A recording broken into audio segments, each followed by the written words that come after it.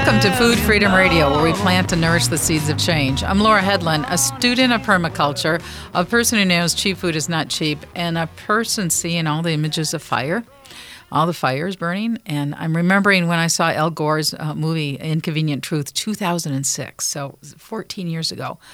This is exactly what was predicted. In Iowa, 30 days ago, a rare inland hurricane hit. The derecho damaged 57 counties, 8.2 million acres of corn, 5.6 million acres of soybeans, and 57 million bushels of grain storage. That happened on August 10th. Holly Spangler with the farmprogress.com, she was writing about this, and she said this. She writes this: entire cornfields for miles and miles and miles were left ragged and mostly flattened.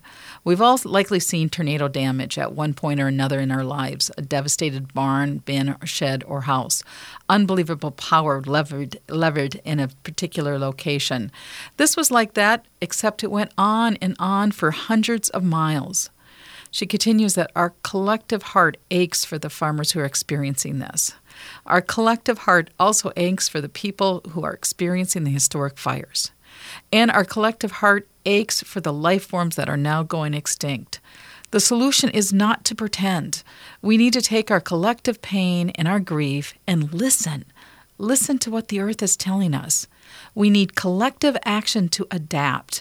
We need reciprocal relationships with reality. Climate change and our food systems are deeply linked. Our conventions in the egg system, the monocultural approaches are failing. So this week, Thursday, September 10th, there was a story from Minnesota Public Radio's Kristen Marone, and she talks about the years-long efforts to prevent the conversion of Minnesota's pine forest into potato fields.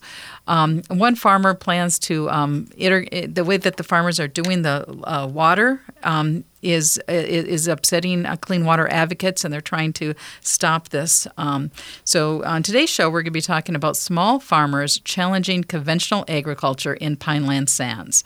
Later in the program, farmer Ryan Pesch, who has worked in community economic development since 2004, will be joining us. And right now, we'll be talking with farmer Kathy Connell. Hi, welcome to Food Freedom Radio, Kathy Connell. Hi, how are you today? Good. As I said, there's just so much dramatic news with the fires and all of the evidence of climate change. It really is hard to take it all in. It's kind of scary, all so much at once. Yeah. Yeah, it is. So tell us about yourself and the area of Minnesota you farm.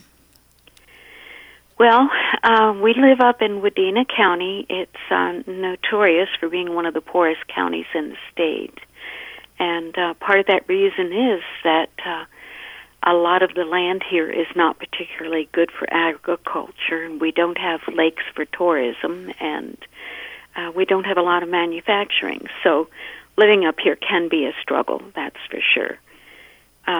We've lived here, we moved back to this area in 87. So we've been back quite a while now, and have, established a little homestead that we raise most of our food. And actually, that's what we did for years. When we were raising our children, we tried to raise as much of our own food as we could. And then for a while after the kids left home, I was an organic farm inspector, and then retired from that to being a market gardener and selling produce at farmers markets and restaurants and some, what you'd call health food stores or natural food stores. And we phased from that into growing seed for seed companies, and now we are, honestly, I'm retired. I really am retired. So tell us about this land. What does it look like? What's this area like? If you look at land that's undisturbed, when we moved here, Potlatch owned the land, and what they would do is they would plant pine forests and then take them down in 30, 35 years, I'm not sure what their exact timeline was, and replant the forests. And so primarily, we are the gateway to the pines is the way you often hear it stated. It's sand.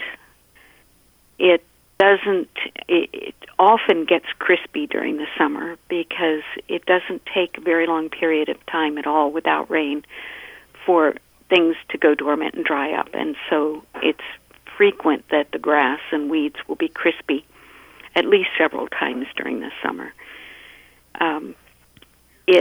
There are some lowlands and wetlands, and there's some rivers and streams running through it, and it does have a beauty of its own. But it is not good land for trying to grow crops on. You know, I'm going to quote from the article from the Minnesota Public Radio story that the North Dakota-based R.D. Offutt, the nation's largest potato grower, has been buying and clearing forest land in Becker, Hubbard, and Wadena counties in recent years to make way for crops. They have bought 12,000 acres of forest land in north-central Minnesota and could eventually convert as much as 42 square miles of forest to integrated potato fields. Is this conversion of pine forest a good idea? Not in my mind. Let me count the reasons. There's almost too many to count. This land, as I said, the base is sand. So it is sandy. I mean, it is sandy as in when my husband built our home, he did not have to purchase sand to make concrete. The sand here was clean enough to make concrete. So it is like the sand you'd find in a child's sandbox. And for that reason, it doesn't hold moisture, and for that reason, it doesn't hold minerals or different kinds of fertilizers very well. And they just wash through. Sand is just little particles of glass, basically. And that sand doesn't hold on to anything. So if you're trying to grow crops like corn or potatoes here, you have to apply water frequently. You have to apply fertilizer frequently. If you apply nitrogen fertilizer here, and we have a 2-inch rain or even a 3-inch rain, which with the way things have been changing, that's not uncommon now, that fertilizer gets washed below the depth of the roots. So you have to apply fertilizer again. Since there's so little organic matter in the soil and little or no clay in the soil, there's nothing there to hold the minerals and the nutrients. So they aren't going to be available for plants unless you keep constantly applying them. So the only way to grow successfully on this sand is to increase your organic matter. And typical situations of frequent plowing break down the organic matter that's in the soil and encourage the bacteria to break it down even faster so that it disappears. And when you retain organic matter in the soil, that actually combats climate change. Yes, you're adding carbon. You're pulling carbon. You're adding carbon to the soil and storing it in the soil. You're putting something there that will hold moisture, and you're putting something there that will hold whatever fertility is available. So tell us about how have you been able to grow on this sand soil, and what do you grow? By adding organic matter. Right now, we're growing typically the things that most people would grow if they wanted to try and have a self-sufficient lifestyle. I do grow a flour corn for myself that I can't purchase because I can't eat wheat, so I use that in the place of wheat. But we grow corn, beans, squash, cabbages, lettuces, carrots, beets, cucumbers, melons, chards, kale, greens of all kinds. Pretty much, our diet can be primarily what we produce in our gardens. And we do it by adding organic matter. And for us, we don't raise livestock. So for us, that does not mean manures. That means leaves and grass clippings and green manure crops and garden residue and wood residue. I use a lot of wood chips as mulch on some things like blueberries and trees and things like that. Anything I can get my hands on in that way, I do use to build and encourage the soil to hold minerals and encourage the soil bacteria and fungi to do their jobs. One of the things I love that you said in the story on Minnesota Public Radio is, I think it makes food sacred to you then. I think you begin to understand the connections between how every system on the planet works. And I don't mean to go all spiritual on people. This isn't something I usually do. I don't usually share my spiritual beliefs. But if you stop and think about it, one of the first things, and I respect all religions, but one of the first things the Christian religion told us in Genesis was, and we were commanded to tend the garden. We weren't commanded to knock it all down and do it the way we thought we should do it. We were commanded to tend it. And to me, what this means to me is that these systems are all in place and work beautifully. And our job is to observe them and figure out how to use them to benefit us and then nurture and encourage the systems that exist rather than believing that we can knock it all down and replace it with what we feel is going to create the most income for us. Right. So, when we're knocking things down, we're not really seeing what's there, which has been a human problem for hundreds and hundreds of years. So yes. we're going to need to take a break. And when we come back, we'll talk more with farmer Kathy Connell, and we're going to talk about converting pine forest into potato fields in Minnesota. You're listening to Food Freedom Radio on AM 950, the progressive voice of Minnesota.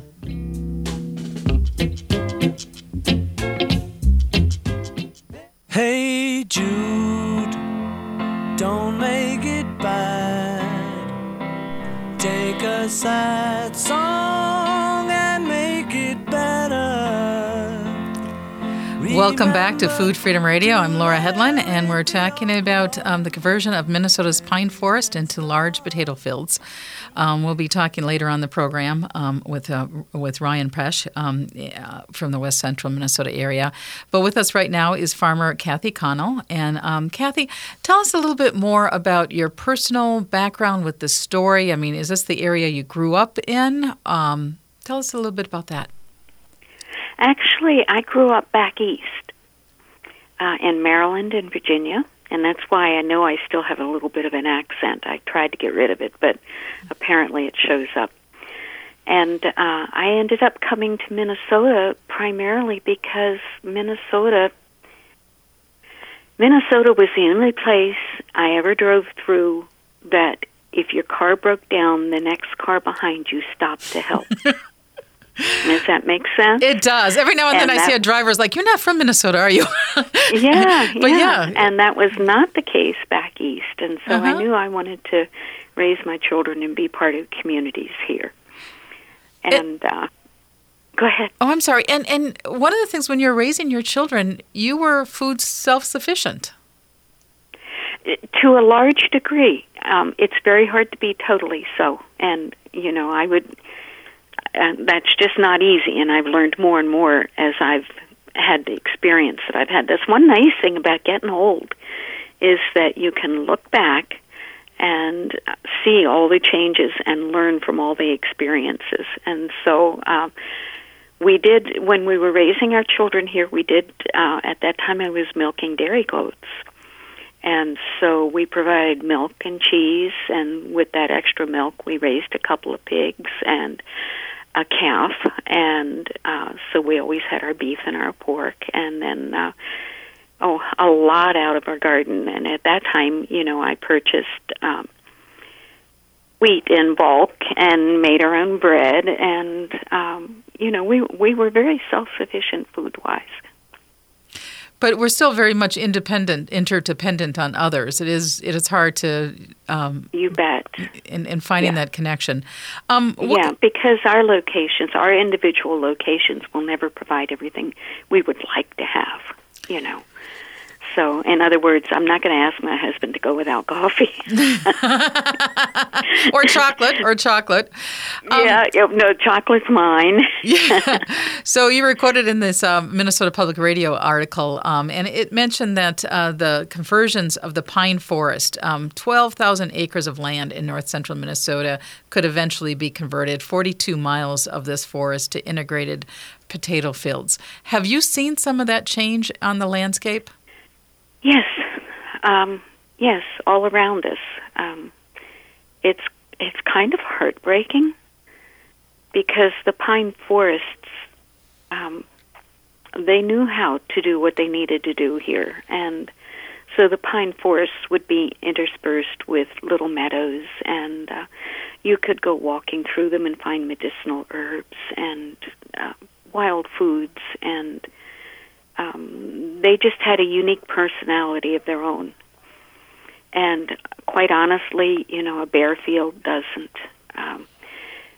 Often when we drive the roads here, I live near Sabika, and I drive to Park Rapids, and in the spring, when the spring winds come, the fields are blowing away across my windshield.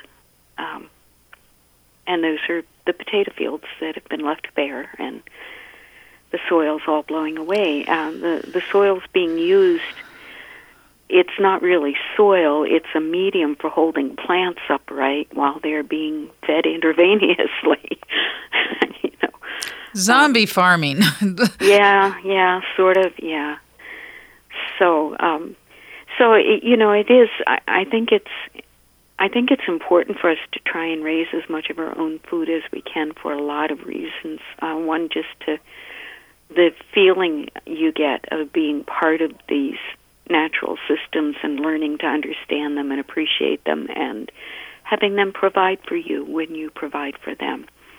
And not only that, we're looking at food safety. I don't know if your readers or your listeners, if they are aware the USDA puts out a bulletin once a week on food contamination problems, recalls. Mm-hmm. And if you ever paid attention to that and saw what was recalled every week, our food safety is in question, and you can be more certain of it being safe if you're raising it yourself. There's information that the USDA has that's shown that the vitamin and mineral content of our food has dropped since the 50s. It doesn't, you often hear this theory that if you eat your fruits and vegetables, you don't have to worry about taking supplements because the fruits and vegetables will have everything you need. But if they don't have it, you're not going to get it. And it's obvious that they don't have it now. So it gives you some control over the quality of your food if you're raising your own. In a simple form, the leaves from the trees have collected minerals from deep in the ground and dropped them on the ground, and when you incorporate those into your garden soil, you're incorporating minerals from deep in the ground. It's natural cycles that you watch and learn from, and that can benefit you and the health of your family. Yeah, and the other thing is the health of our entire communities. And you started by saying that your area is one of the poorest areas in the state of Minnesota right now. Yes. And yet you made a living having a market farm. I just, my sweetest dream is that there will be lots of small farms with young families on them that are able to make the living or at least come closer on just the 10 acres or whatever it is they need. And they'll be able to do that, and they'll be all around us, and our communities will be eating local food. We can grow broccoli here. We don't have to eat broccoli that's been grown and frozen from California. We can grow carrots here. We can grow so much here that we could be supplying our own communities with and benefiting and having all these small little farms.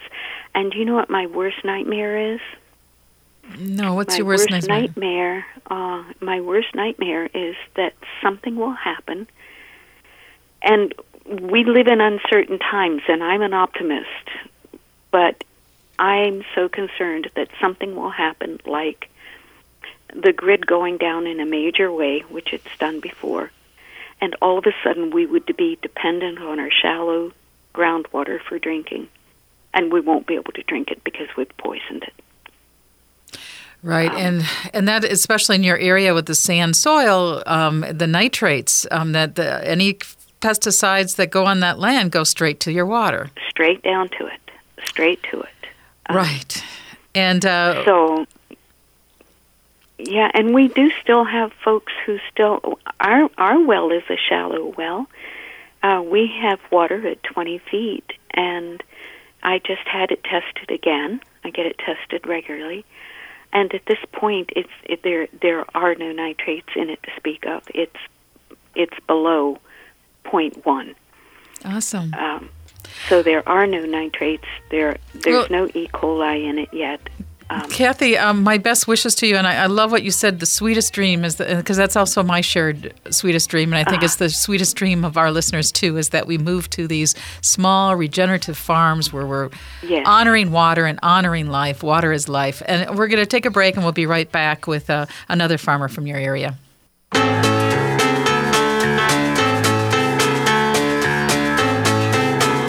Welcome back to Food Freedom Radio, where we plant and nourish the seeds of change. I'm Laura Hedlund, and joining us now is Ryan Pesch.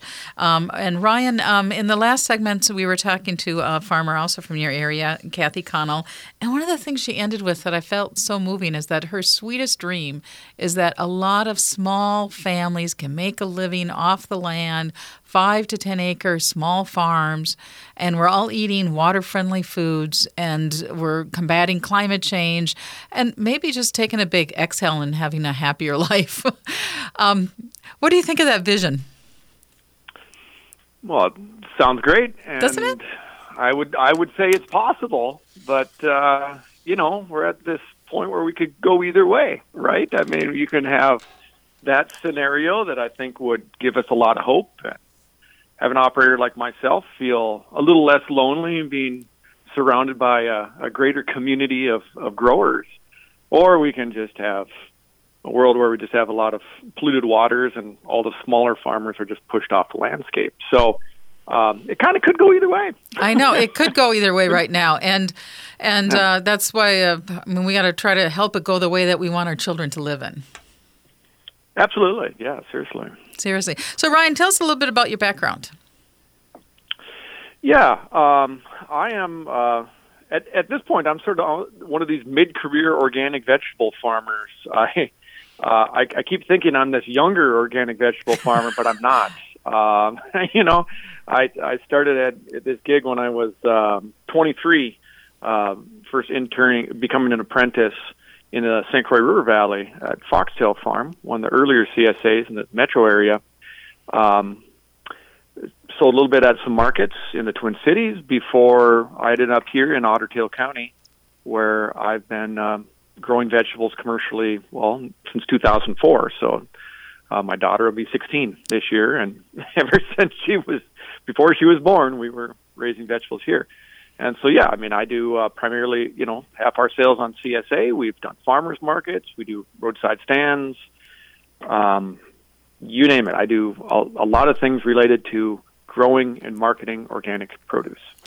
So the story in the NPR this week was about the conversion of the pine forest and had the statistic that the company has about 12,000 acres of forest land in north central Minnesota and could eventually convert as much as 42 square miles of forest into potato fields. Is that a good idea? Well, I would say no. I think one thing for people that aren't farmers to realize is that potato farming is pretty hard on the soil, and it's also a crop when grown non-organically that introduces a lot of chemicals. If you go into the environmental working group, their dirty dozen thing, potatoes are often listed up there as one of the most highly pesticide-laden vegetables, in large part because there's a lot of fungicides used with potato ground conventionally. And, just like people have tomatoes in their backyard, everyone's always asking about their tomatoes getting blight. Well, tomatoes and potatoes are in the exact same family. They blight really easily. So conventionally, people use a lot of fungicides in order to keep that plant alive, looking good, and the potatoes growing. You add that together with the amount of tillage necessary on a potato field and doing that over a number of years, you have a recipe for kind of a bad type of crop grown conventionally on ground that is very sandy and allows for a lot of water infiltration. And there you go. You have the reason for why I signed an amicus brief to get involved in this lawsuit, and to kind of shine more light onto this issue. Yeah, so give us Minnesota. just a 5,000 level view of that lawsuit.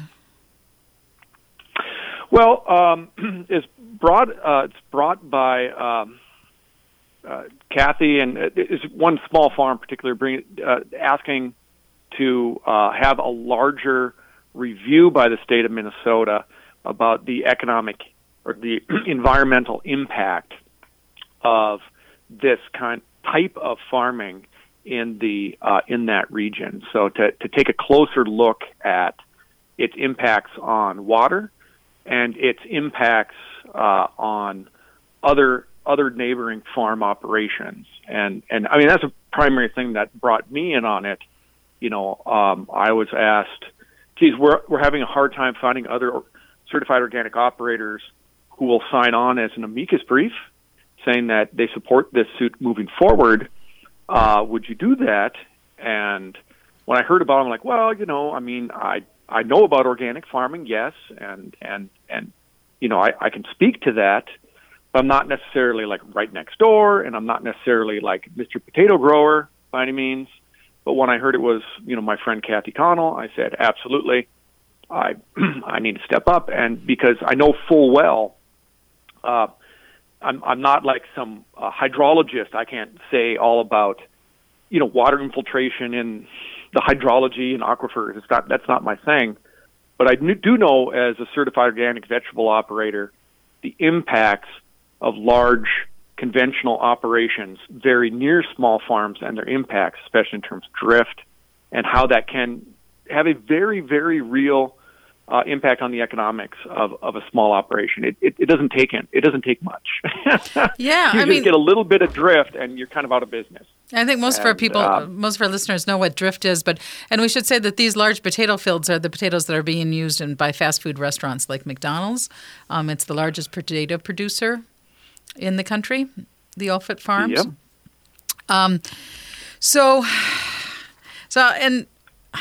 So it can be really hard on small independent farmers when these large farms come in. They put pesticide, which can get in the land. What can we do to help? Well, I think I think there is definitely a role for residents and consumers to help. One is just going a little to your left or to the right in terms of supporting local producers by buying their products, and as citizens talking to your fellow citizens or neighbors about the importance of these issues. In my mind, I'm somebody that works a lot around the economics, trying to build supply chains for local food systems. I work developing food co-op here in Detroit Lakes. I work with other producers over a longer period of time. I've worked on some of the economics around those things, helping the producers sell product. And I think that really is the solution, is to have kind of clearly identified product in a short supply chain. That is, there's not much distance between the producer and the consumer. And I think it's something that just, it feels very human and it feels very good. Not just in terms of like I'm supporting a local producer financially, but there is a lot of pink fuzzies involved in the whole thing. You know what I'm saying? And maybe life is full. I like pink fuzzies. I like pink fuzzies, and I love what you just said. Right. It feels very human, and I like also what Kathy was saying about eating as a sacred act. Yes, yeah, absolutely, and I mean I've been at this long enough. Some of the people that have been my CSA members all these years keep telling me how much they appreciate me And it's very reciprocal. I mean, I can't begin to tell you how much I appreciate them, and you get to know people on a very personal level. And I think that's all, that's what makes the world worth living. And I know right? I started this show just talking about the fires in California and all the devastation we're witnessing right now. And how much, we get by with a little help from our friends. I mean, how we can build a functioning ecosystem for both ourselves, for water, and for the future. It's our quest of the times. No, that's absolutely true. And I think that's what some people appreciate about local farms, farmers markets, CSAs, and all this stuff that I'm wrapped up into. It's because it is at a very different scale. Right? When things seem so large and they seem like there's this really big system and I can't really move that system as one individual, it feels daunting and it feels out of control. Whereas some of the things we're talking about, these interrelationships between producers and consumers, eaters and farmers, right? Mm-hmm. It very much is in everybody's control. And it gives you a bit of hope about what you can do on a landscape in your in your neighborhood, in your region, in your locality. And so, hopefully we're not just tilting at windmills and just, pretending something. But I can just tell you from the economics on the side of a producer, it actually matters. It actually, over time, builds a business, which in time builds a supply chain, which in time changes the economy. I mean, that's exactly right. Works. And there's some really solid research, very, very solid research. So, for instance, David Montgomery, who spoke at the Nobel Conference on the Soil, he's done some great research about, organic farmers make more money than conventional farmers. And we can talk about the pink fuzzies and water is life, but if you can help people make money, that helps on the quickest transition to sane relationships with our soil. Yeah. And anybody can do this math on the back of the envelope. And a lot of us that are producers, we often do math on the back of envelopes, right? Mm-hmm. Yeah. And it's, look, I've done a fair amount of research in my day job. And on average, people like myself that are commercial vegetable operators at primarily direct market are doing about $10,000 in sales per acre. Mm-hmm. Personally, I've been doing a little bit better. I'm closer to $15,000 per acre. Mm-hmm. And generally speaking, I'm doing about $5,000 per acre in direct costs. So if you think about it, what does it take if you wanted to replace a $50,000 a year job, right? Mm-hmm. A person can really do that very realistically with good markets, supportive customers, with as few as 6, 10, 8 acres, right? And we can get funds out there and help people get those 6, 10 acres and, own our economy and our food system. Then maybe we can just focus on really having good music and art. There you go. And dogs and kids, totally. And we can play and be mentally healthy, right? Why not? Yes. But I mean, just that simple math, I think anybody can do that math. It's not that hard. Right. It takes some effort, right? And it takes some consistency and time. But you can see how you build a business that way. It's not that difficult. The big part of the equation is I have a base of customers that I can sell to and that support me. And I'm not there to be their welfare case. That isn't what this is. This is an exchange of goods that they see value in, and I spend time, energy, and effort, and a lot of producers do, to produce a quality product that eaters feel good about buying. You know what I'm saying? And so that's the type of economy, that circular economy, I think a lot of us think about and talk about in the world of sustainable agriculture, that we hope will propel us into kind of a new and better future, if you will. Oh, yeah. Let's go there. We're going to take a break. And Ryan, when we come back, we're going to talk about your day job and how do we move this system forward that's, as Kathy said, we're on that edge right now. Do we go towards the sweet dream or do we go through Armageddon? I picked the sweet dream. Ooh, you're listening to Food Freedom Radio. I